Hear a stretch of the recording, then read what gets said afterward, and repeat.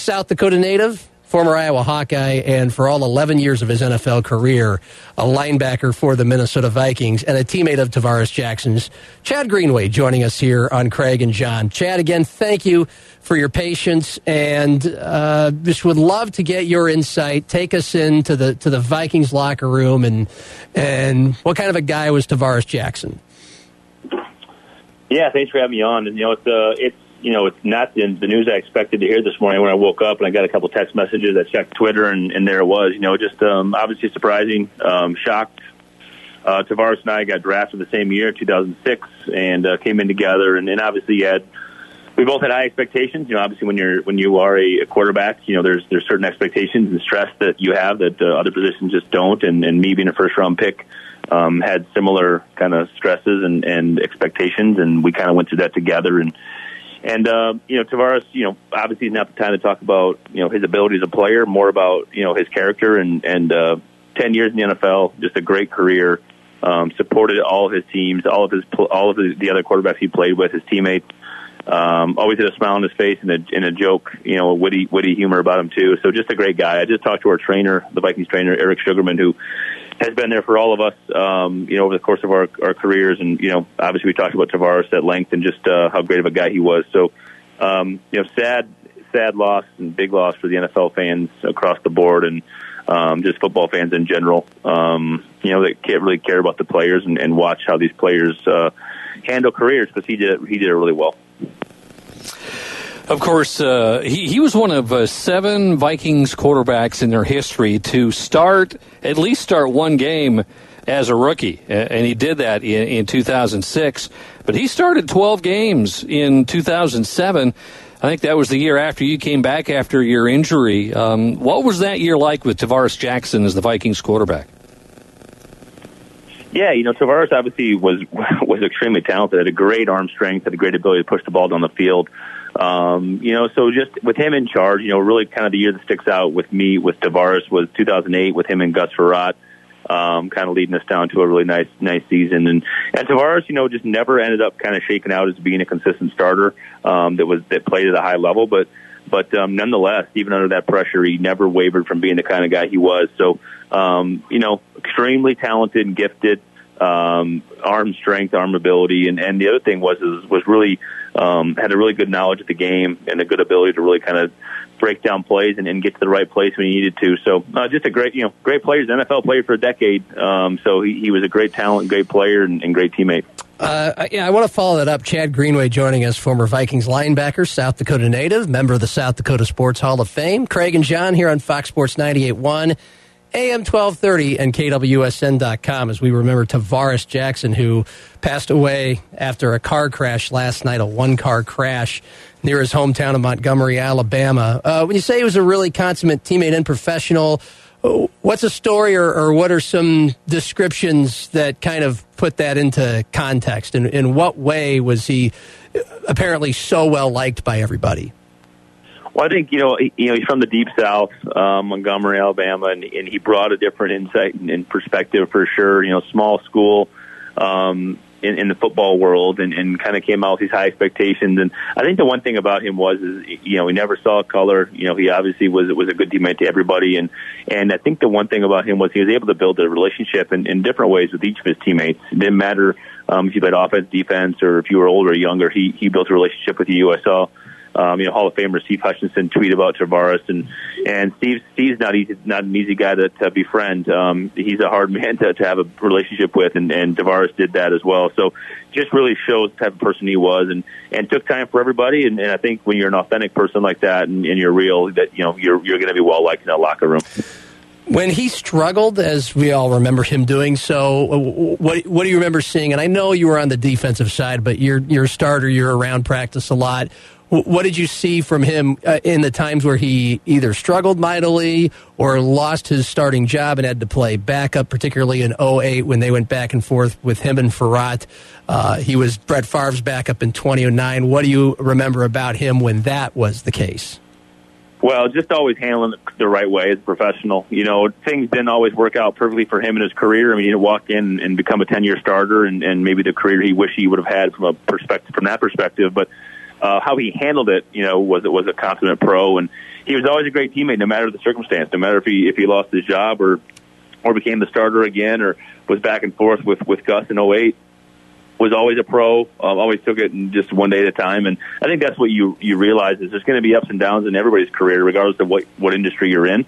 It's really more about how you react and handle those experiences with the people that are around you. So, in the NFL is a challenging thing, right? Because everybody's always, out there to try to get that playing time, get the contract, get all the things that come with that.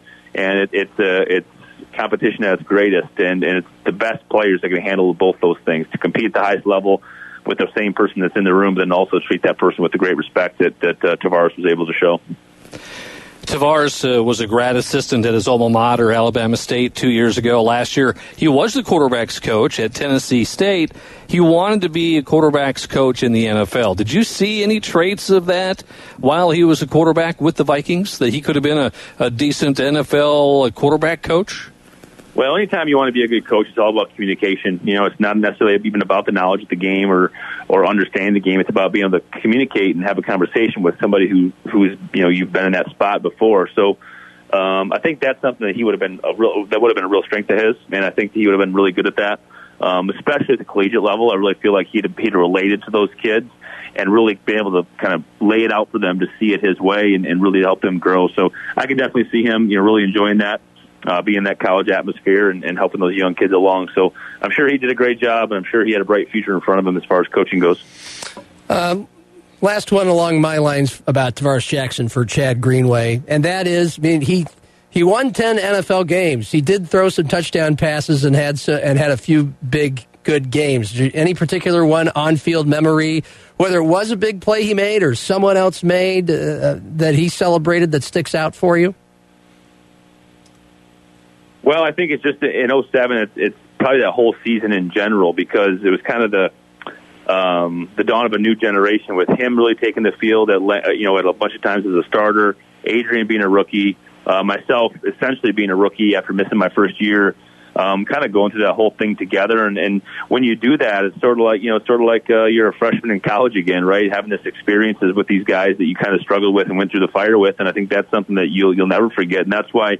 Even though I haven't seen Tavaris in 5-6 years since we played against each other, you're never gonna forget about those relationships. And I think that's one thing that when I woke up and heard that this morning, and you think about it, man, it's like, I haven't really thought about Tavaris in a while, but it kind of frames things up and brings a lot of memories flooding back of just good times, good games, training camp, spending time downtime with him and all of our teammates. So. It definitely makes you reflect, and I think I guess that's how I think about it. Played in so many games with so many teammates and so many people, you tend to forget about the game stuff, and you think more about the time you spent off the field, which is definitely better time. Well, he stuck it out, and even though he didn't have the biggest success with Minnesota, he went to Seattle. Hey, he got a ring over there. Stuck with it as a backup over there as well, and. Some great memories of Tavaris Jackson today there, Chad. Other than the sad news today, I know Chad makes a weekly appearance on the show that comes before us every Wednesday from 2 to 3. It's Calling All Sports with Marco and Mike H. How's the downtime been with you? Because you're living in a house with how many young kids right now? We have 4 kids, 12 and under, so it's been fine. I mean, we've adjusted. The older 2 are back to school with some distant learning online, and that's been good to give them some structure. So, for the most part, we're getting along pretty fine. Be a lot better if this weather would continue to turn, which it looks like we're a couple days away from that, hopefully turning for the better. And once we get back to that mode, we can get outside and enjoy some outdoors time, too, so which really helps a lot. So, we're trying to do our best. We've been under a stay-at-home order here in Minnesota for 6 weeks, 3 weeks now, I suppose. And it's been good. I mean, we showed good numbers on really hopefully getting back and maybe loosening those restrictions here in the next few weeks. So we'll see how it goes. It's been interesting to say the least. Just across this country to see people handling this in different ways, and it sounds like you guys will be under maybe a stay-at-home order or maybe a little more restriction here coming up with as your numbers climb in South Dakota. So thinking about everybody out there and just staying safe and being smart and being responsible because we all have a hand in this in some way. So just trying to continue to do our part and it's not easy, but the way it is right now. Is the seemingly superhuman Chad Greenway, like the rest of us, gaining the quarantine 15 and watching Tiger King? No, we've been on Ozark. My wife and I, we don't watch a lot of TV, so it has been it's been interesting because we literally don't turn our TVs on for days for us. For our kids, watch cartoons and they watch all sorts of stuff, but very rarely for us. So we've dug into Ozark, which has been fun since we had all 3 seasons to watch. Tiger, we're going to have to check it out just because it's the rage right now. So I think we're going to have to check that out and just see what that's all about. But a lot of good shows that are on the docket that we need to get watched. So I want this thing to be lifted, but if it's not lifted, we will be viewing lots of TV with a cocktail in our hand pretty much every evening. Well, a Grey Duck, of course. That's still available. Right. There's still places you can find that. Now is as good of a time as any to have Grey Duck vodka in somebody's house. We fired up Ozark last night, watched the first episode. Pretty intense. It blasts right out of the gate with intensity, I guess, of what to expect to come. Last one I have for you is the help that you've been giving Mike Henriksen, our friend who used to be the co-host of this show years ago, does the show before us, and you're doing your own kind of show with him that you launched last week and you want to do more of, and you're basically helping with, you can go ahead and explain, with kids who are kind of lost without sports teams right now. Yeah, I mean, he brought up the opportunity. We, obviously I go on Calling All Sports every week, and we talk about a number of different things. Very rarely we're on topic, which makes it fun radio. But yes, it does. Yeah, he had the idea of kind of doing a Zoom sort of, I guess we'll call it a weekly sort of get-together interview, just talking about different situations with kids and youth sports and missing that in school. And just if you can help in any way, it'd be kind of fun. So started taking a bunch of social media questions from kids, obviously help from their parents, and then we tape it on Zoom and record it, and then we play it back. So we did it last week. It was the first week. It was well received. A lot of great questions from kids, and then we thought, why not just keep doing it? It's a 15, 20-minute segment. It's kind of short, quick to the point, and it gives kids an opportunity to reach out and for me to interact with them, which is fun. So hopefully we keep it growing. It'd be kind of fun to have this thing become a weekly thing that we do, even if we're back to the grind, because I think there's some good questions out there from kids that shed a little different perspective than what us adults can think about. So fun to be able to do that. He does a great job with it. So hopefully that'll continue. So if you have questions out there, your kids have questions, make sure you look for that on Mike's page, on my page, and we'll get connected on it. On your Twitter pages? Yes. Very good. On Twitter. Very cool. At Chad Greenway 52. Chad, as always, appreciate your time today. Thank you so much, and we'll chat again soon, hopefully after the draft. We'd love to get your post-draft thoughts. You bet. Thanks, guys. All right. There he goes, number 52 from Mount Vernon, South Dakota, Craig, Chad Greenway. Yeah, it was an interesting first 2 years for Tavaris Jackson and Chad Greenway. Tavaris was able to start a couple of games that rookie year, and Chad Greenway blew his knee out on the first play of the season on a kickoff. And so he was on the sideline watching Tavaris Jackson, and it was the following year that Greenway's back, and Tavaris started 12 games, and both took different routes the rest of the way. Yeah. Interesting. Chad Greenway was the first-round pick, Tavaris Jackson the second-round pick in 2006. So, again, this, what was even kind of more heartbreaking about this Tavaris Jackson story was this happened right outside of his home. I mean, he grew up in Montgomery, Alabama, and he started his college football career at Arkansas. I mean, that's a big-time SEC school, and he played 3 games as a freshman, but suffered a season-ending injury, had a medical red shirt, and just eventually played 8 games his sophomore year, and it wasn't lighting the world on fire, and so he kind of saw the writing on the wall down the depth chart and transferred to Alabama State. And that's in Division I AA, and he had a prolific enough career there that Brad Childress, the Vikings head coach, heading into his first year, was Brad Childress' first draft as Vikings head coach. Mike Tice had just been fired. Chili took over. And this was indeed Brad Childress' big pet project, was Tavaris Jackson.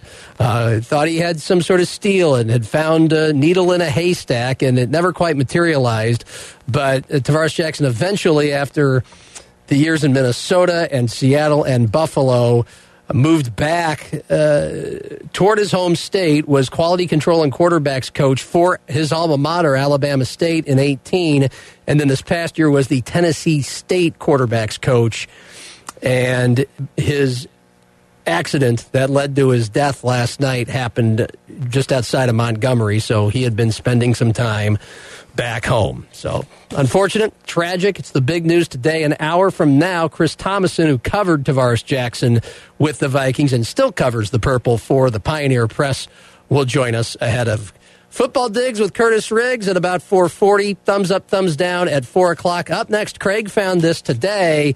Decision in regional college athletics that might affect Augustana's chances of soon joining the Summit League with SDSU and USD and the whole old North Central Conference gang. That's next on Craig and John, 98.1, Fox 98.1, AM 1230, and KWSN.com.